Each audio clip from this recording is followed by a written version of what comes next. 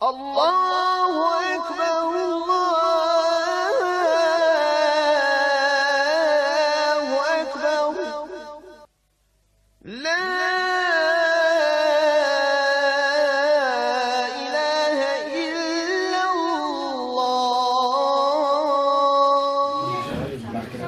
Bismillah, wassalatu wassalamu ala rasulillahi sallallahu alaihi wa sallam. Probat ćemo biti što kraći, inša Allah, zbog zime. Mi smo prošli puta počeli govoriti o onima koji čine nepravdu i o onima koji su nasilnici. Pa smo spomenuli neke ajete, neke hadise na tu tematiku. Nabili smo do ajeta gdje kaže Allah dželle šanuhu: وَلَا تَحْسَبَنَّ اللَّهَ غَافِلًا عَمَّا يَعْمَلُ الظَّالِمُونَ إِنَّمَا يُؤَخِّرُهُمْ لِيَوْمٍ تَشْخَصُ فِيهِ الْأَبْصَارُ. Nemoj, kaže, da smatraš da je Allah dželle šanuhu nemaran prema onima koji čine nepravdu ili nasilje. Naprotiv, Allah dželle šanuhu im kaznu odgađa do dana kada budu pogledi ukočeni, pogledi izbezumljeni. A nema veće kazne da čovjek dobije od kazne toga dana. I navodi smo do haditha između ostaloga, pa ćemo ga sad malo prekomentarisati. Hadith bilježi imam Buhari u svome sahihu, gdje kaže Allah poslanik sallallahu alaihi wa sallame: Inna Allahe la yumli li zalim. Rivajetu Allahe la yumli zalime. Hatta idha akhadahu lam yaflithu. Zaista kaže Allah dželle šanuhu onome koji čini nepravdu odgađa kaznu. Odgađa kaznu. Ovdje znači došao izraz, odnos odgađa mu kaznu da bi što više grijeha sebi nakupio. Hatta idha akhadahu lam yaflithu. Sve do određenog momenta, a onda kada ga Allah dželle šanuhu uzme da kazni, ne može ništa u tom momentu da bude spašeno. Pobjeć ne može više. Zatim je Allah poslanik sallallahu alejhi ve sellem proučio ajete gdje kaže Allah dželle šanuhu: "Wa kadhalika akhdhu rabbika." I tako kaže tvoj gospodar uništava وَكَذَلِكَ أَخْذُ رَبِّكَ إِذَا أَخَذَ الْقُرَى وَهِيَ ظَالِمَةٌ. Tako kaže također tvoj gospodar kada hoće da neki narod, odnosno selo ili grad uništi ga bolnom i teškom kaznom.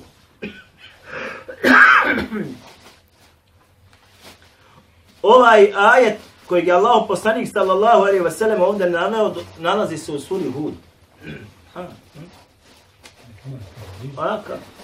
Nalazi se u suri Hud. I nalazi se pred sami kraj te sure. I tako tvoj gospodar uništava narode, sela ili gradove kao što je uništio i one koji su bili prije toga. Zbog čega? Zato što su nepravdu i nasilje činili.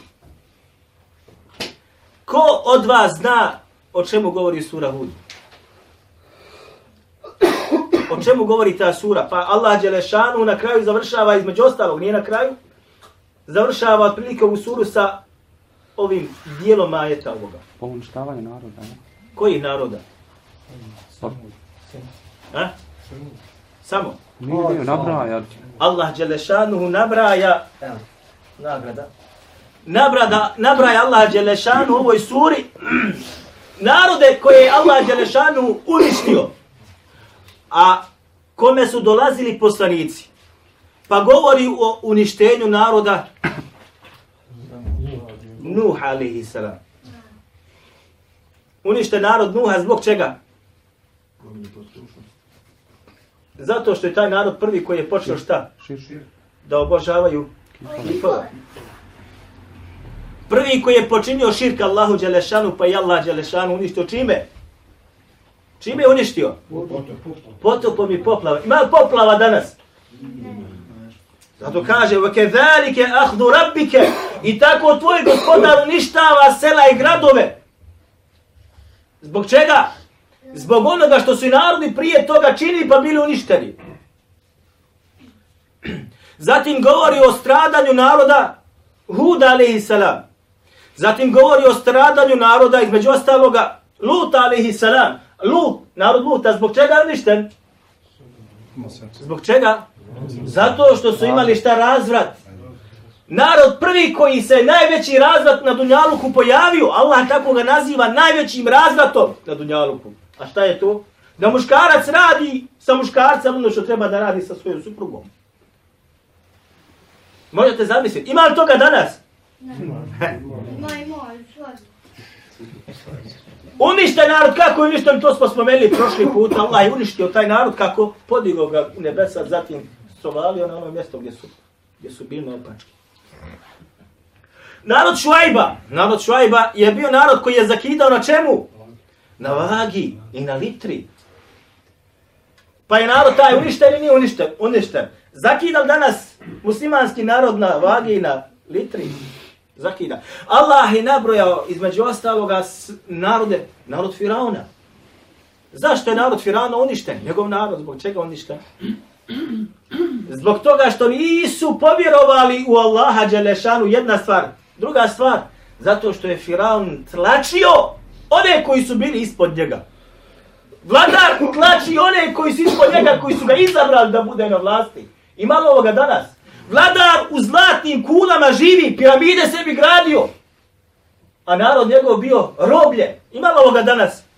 Jer uništen taj narod. Vladari u islamskom svijetu, ako se tako može da kaže, braćo moja draga, milijarde imaju. Milijarde u svojim posjedima. A narod njegov nema od čega da se školuje, nema od čega da preživi. Zato nije čudo kada pogledate situaciju sad u arapskom svijetu, muslimanskom svijetu, gdje god su nemiri, to su muslimanske zemlje. Nije čudo. Zašto ti nemira nije bilo u 1. stoljeću hidžetskom? Zašto ih nije bilo?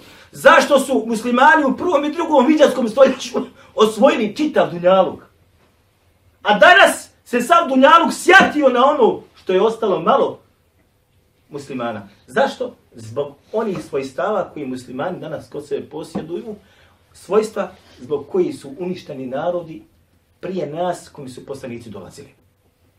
Narod Saliha, također se spominje ovdje. Narod Saliha zašto je uništen? Ko zna? Zašto je uništen narod Saliha? Zato kad su htjeli da zaklali. Zato što su zakali devu, tražili su od njega dokaz da je istina ono što govoriš, nekako istina, neka izađe iz ovoga kamena deva. Pa izašla deva. Pod određenim uvjetima, tražili ste, dobili ste pod određenim, jer su poslušali nakon te šartove, nisu zaklali se, odbili su pokornost kome? Svome poslaniku. Pa su uništeni. Kada sada pogledate sve ove epitete, ova svojstva, današnji muslimani kod sebe imaju. I nije čudo onda što bivamo uništavani, što poplavom, što provalijama, što bombama koje te dolaze od nekoga, što raznim drugim bolestima koje se pojavljuju. Nije nikako čudo. Ali, shodno ovome hadithu, neće Allah Đelešanu dozvoliti nasilniku i nepravilniku da lijepo ode sa ovoga svijeta.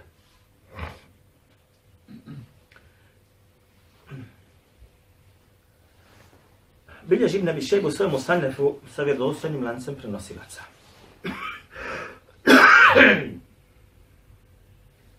Od Safvan al-Basri. Safvan al-Basri jeste tabin, umro je 174. godine u Hidžri.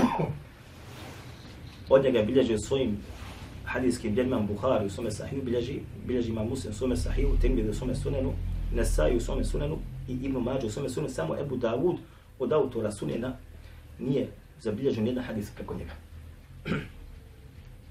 Obilježen je Šebe kaže kada bi Safvan učio ajet وَسَيَعْلَمُ الَّذِينَ ظَلَمُوا أَيَّ مُنْقَلَبٍ يَنْقَلِبُونَ saznaće, kaže, sigurno oni koji su činili nepravdu i nasilje na dunjaluku. Ejje munqalabin yanqalibun. Ovo ne možete nikako prevesti u bosanskom jeziku da hoćete.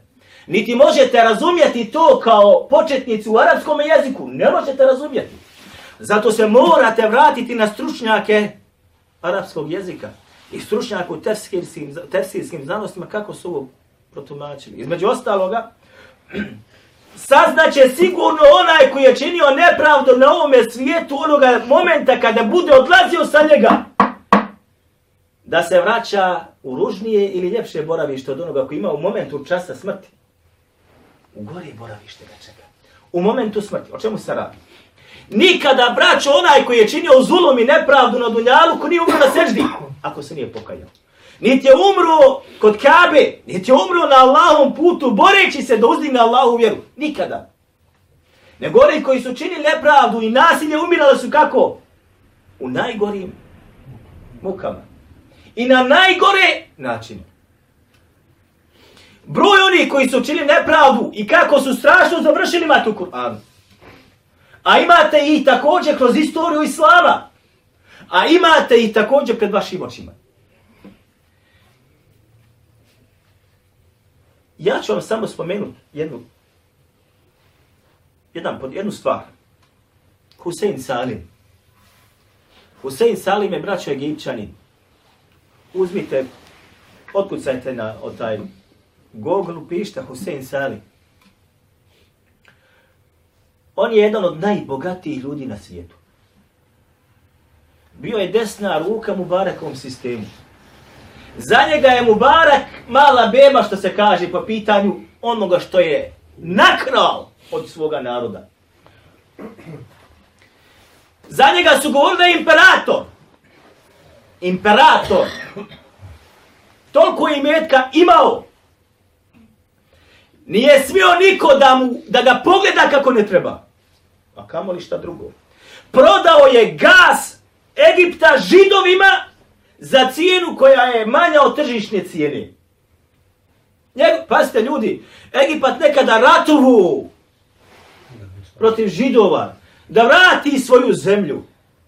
Palestina okupirana, zuluma toliko načinjeno i on sklapa ugovor sa Židovima da proda gas svoga naroda neprijateljima Islama i njegove zemlje za cijenu koja je ispod tržišne cijene. Je li to džaba? Nije. Zato će dobiti šta? Odriješenu kesu. Njegov imetak su procijenili između 60 i 100 milijardi dolara.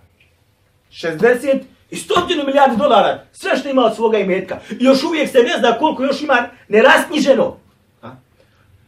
Pa je pobjegao u Španiju kada je prije nego što će mu baviti da spane s vlasti, pobjegao u Španiju tamo, pa su ga tamo Španci uvatili zbog drugih malverzacija koje imao, pa je pušten sa kefalom, takozvano, odnosno, koja je bila ogromna. Pa je došao sad ovaj general na vlast, pa je sad njih da sklopije savez. Vrati se nama, dođi malo kod nas u zemlju, dođi u svoju rodnu zemlju, ali da ti državi platiš nešto imetka. Pa su sklopili ugovor da vrati državi milijardu i oko milijarde dolara, da on vrati državi, pa da on može slobodno da uđe. Dobro. Znate sad kako je on, na čemu je on? Znači, ovo sam, podatak od oktobra mjeseca. U kolicima i ne možeš razumjeti njegov govor. Njegova ćerka sad hoda sa njim da onima koji vam dolazi u goste ili na televiziju, da ona prevodi šta on govori. Arab koji je voditelj emisije i ne zna šta on priča, mora njegova ćerka da prevede šta on priča. A nekad je znao. Je zgrovito govoriti. Nekada je sa jahtama svojim plovio, privatnim avionima, a danas nepokretan u kolicima, ne može nužde da izvrši u ono tamo mjesto gdje treba da izvrši. Nego mora neko da ode sa njim. I ovo još, braćo, šta? Nije završetak njegov. Sjećam se jednog doktora na univerzitetu kad smo bili, gdje je govorio da hoće, kaže, vladari, arapski vladari, uzeti pouku na čemu su njihovi očevi završili. Nijedan nije završio kako treba. Nijedan. Svi su završili ružnim završecima. Teškim, tragičnim, bolnim završecima, iako su se liječili u najvećim bolnicama svijeta. Ali zulum i nepravda kod Allaha ne može pobjeći. Iza ahadehu lem yeflithu, kad ga Allah bude ščepao, neće ga pustiti ni trenutka jednog. Gotovo. Ali moment taj kad dođe, dok ne dođe taj moment, svašta će da radi. Ti ćeš se čuditi i vretiti. Otkud? Zatvorio, pobio, srušio, živi i opskrba mu dolazi. I zdrav, i mirno spava. Doće moment. A ti jadnik se boriš i ovako i inako, niti si zdrav, niti si slobodan, niti mirno spavaš. Niti imaš. Do određenog momenta. Zato dolazi šta? وَسَيَعْلَمُ الَّذِينَ ظَلَمُوا. Pa će oni koji budu nasilje čini na dunjaluku, momenta kada budu sa ovoga dunjaluka odlazili, znaće tada da odlaze na kako mjesto? Bolje ili gore? Profesori kažu, ovo znači šta? Samo na gore mjesto odlaziš. Pazite sad ovu. Moment smrti takvih ljudi je lahak ili težak? Težak moment. Ali ništa to nije sprem onog mjesta koji ga šta? Čeka. Imao je sve na dunjaluku. Sve na dunjaluku imao. Liječio se kad je htio. Doktori mu kući dolazili. To specijalisti iz Britanije dođu. Jedan, ovako ću vam da kažem, sinovi od jednog vladara u arapskom svijetu. Husein Salim je braćo bio takozvani vlasnikom Šarm el-Šeha. Jeste čuli za taj grad? Šarm el-Šeh jeste najgore mjesto na dunjaluku koje postoji. Nalazi se u Egiptu na Crvenom moru. Najgore mjesto na dunjaluku koje postoji. U njega ne može obični Egipćanin da uđe osim kao čistač ulice, kuhar i da čisti hotele i da prodaje turistima koji dolaze određene stvari. Običan ne može ući. Samo može da uđe Egipćanin koji je šta? Bogat, generali i ostala svita. Običan da uđe ne možeš. Zbog čega? Zato što imaš, prije što uđeš u taj grad imaš barikade gdje te pregledaju, vraćaju i tako dalje. Ne se. On je bio takozvani zalivska vlasnikom u Šarm el-Šeha. Kaže jedan puta jedni od sinovi od jednog vladara bili su tu na ljetovanju i njegovo dijete je poželilo, kaže, sladoled. Ovo priča ljudi koji su bili. I to kakav sladoled? Takvi ne jedu obične sladolede. Kakav sladoled? Sladolede koje je naučio da jede, kaže, u Parizu. Hodaju, putuju. Pa je, kaže, otputovao taj, ili dvojica ti sinova otputovali su sa privatnim svojim avionom u Pariz, sladoled tamo te kupili, sladolede u posebne posudice i vrati opet vam ovome Egipat dijete da se dadri. Možete misliti, ovo sam čuo juče, braćo, do čega dolazi, kakav zulm i kakva nepravda se radi, dok dijete neko nema da pojede koru hljeba, njegovo dijete će šta dobiti sladoled iz Pariza sa posebnim privatnim avionom da se ode po njega. Je li ovo zulom, braćo? Ništa nije čudo što se danas događa kod nas muslimane. Vjerujte mi. Ništa. Znači, ja sam bio u Siriji prije ovoga rata. 2008. godine.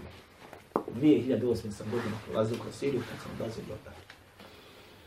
Ja nisam mogao da vjerujem da onakve stvari kod ljudi bude prisutno od i'tiqada i to nekog uvjerenja. Bosanski muslimani po pitanju vjerovanja, ubjeđenja su zlato sprem njih bili. Ti nećeš naći da neki musliman kaže da ima neki koji u kaburu da on može da obskrbi. Da mrtvac može obskrbiti nekoga. Da mrtvac može biti uzrok da neko dobije dijete, to nećete naći. Osim nešto rijetko, ali tamo će to naći na svakome koraku. Nisam mogao da nađem džamiju, da klanjam gdje nema kabura u džamiji. Hajde nema kabura, nego taj kabur u džamiji je okrašen zelenim svjetlima, napravljen mauzulej od njega čitam. Morao sam da idem nekoliko stotina metara dole niže skroz u jednu malu džamijicu gdje kabura nije bilo unutra. Sve ostalo bilo pod kaburovima. Kabur unutra. Čovjek umre, malo znani, učeni, u džamiju go kopavaju. Jesto kom je Allah, znači. I ništa nije čudo što se to događa. Prolazim po jednom puta parkiralište, Rizna ja Rasulallah, piše. Kaže, o Allahu poslaniče, spasi nas. Natpis ogroman, na zidu ispisan. Ko će te spasiti? Allah će nešan. Rizna ja Rasulallah, piše. O Allahu poslaniče, spasi nas. Allahu poslanik sallallahu alejhi ve sellem poslat, živio do određenog momenta. Njegov život se završio. Ti tražiš od onoga koji je preselio svome gospodaru da te spasi. I onda se ibratiš i tudiš. Zbog čega ovo? Ništa, Wallahi, nije džaba. Makar sebe te idi nas, kako dolazi u ajetima. Fitne koji dolazi smutnja jeste zbog onoga što su ljudske ruke uradili.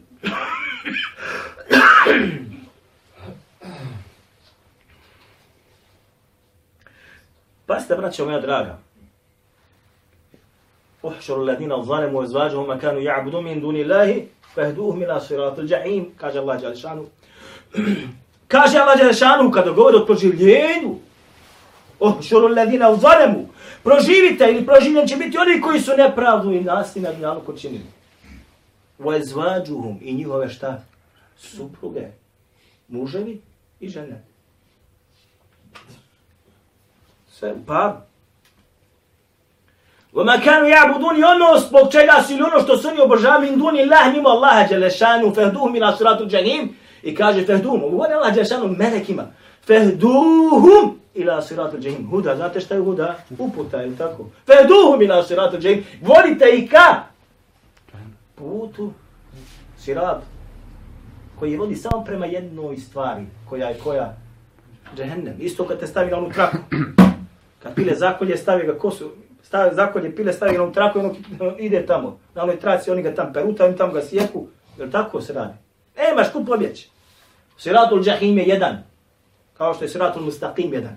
Siratul džahim kad dođeš na to da ideš prema njemu, ne možete ništa više spasiti.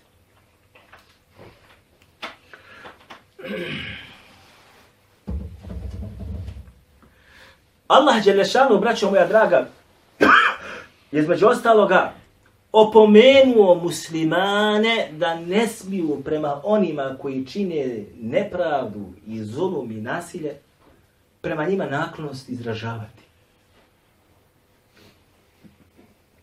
Ne smiješ sa njima imati lijepe, bratske, što bi rekli mi, odnose. Da to bude mahabbe, da vlada između vas prijateljstvo, puno ljubavi. Nemojte slučajno da bi prema onima koji su učinili nasilje i nepravdu, njima se vi šta? Približili, naklonili, lijepo mišljenja o njima imali, lijepo sa njima razgovarali i tako dalje. Mora postojati određena granica. Zbog čega? Da vas neće zbog toga što vi činite također šta? Kaže Allah, dotaknuti vatra. Dotaknuti vatra. Ne mora biti uzrok da udeš, da boraviš u njoj, da te dotakne dostaje. Zbog čega? Zato što oni koji čine nepravdu i nasilje na sebe navlače šta? Kaznu i belaj. I ako insan koji je čestit oženi kakvu koja čini nasilje nepravdu, u svoju kuću donosi šta? Belaj. A ako se ona uda za onoga koji je kako ne treba i koji čini nasilje nepravdu, teško njoj onoj kući gdje će sigurno doći belaj ako se ne bude pokajao. Stoga, insan koji, pazite sad koliko ćete naći da žena ko biva vjernica tamo vam udala se za onoga koji je najveći zalim, čini nepravdu na dunjaluku. Jedeš, piješ od onoga što on donosi, sa zulumom stečeno, sa korupcijom i mitom. Pitanje samo kako će on biti kažnjen, a možda i ti budeš sa njim u momentu kažnjavanja. Jer neće moći sam da se iz toga izvuče. Kaže Allah poslanik sa osnovom hadis koji je imam Buhari u svome sahihu, govoreći, braćo, o pravima muslimana prema muslimanu između ostaloga. El muslimu ahul muslimu. Kaže, musliman je brat muslimanu. La yazlimuhu, wa la yuslimuhu.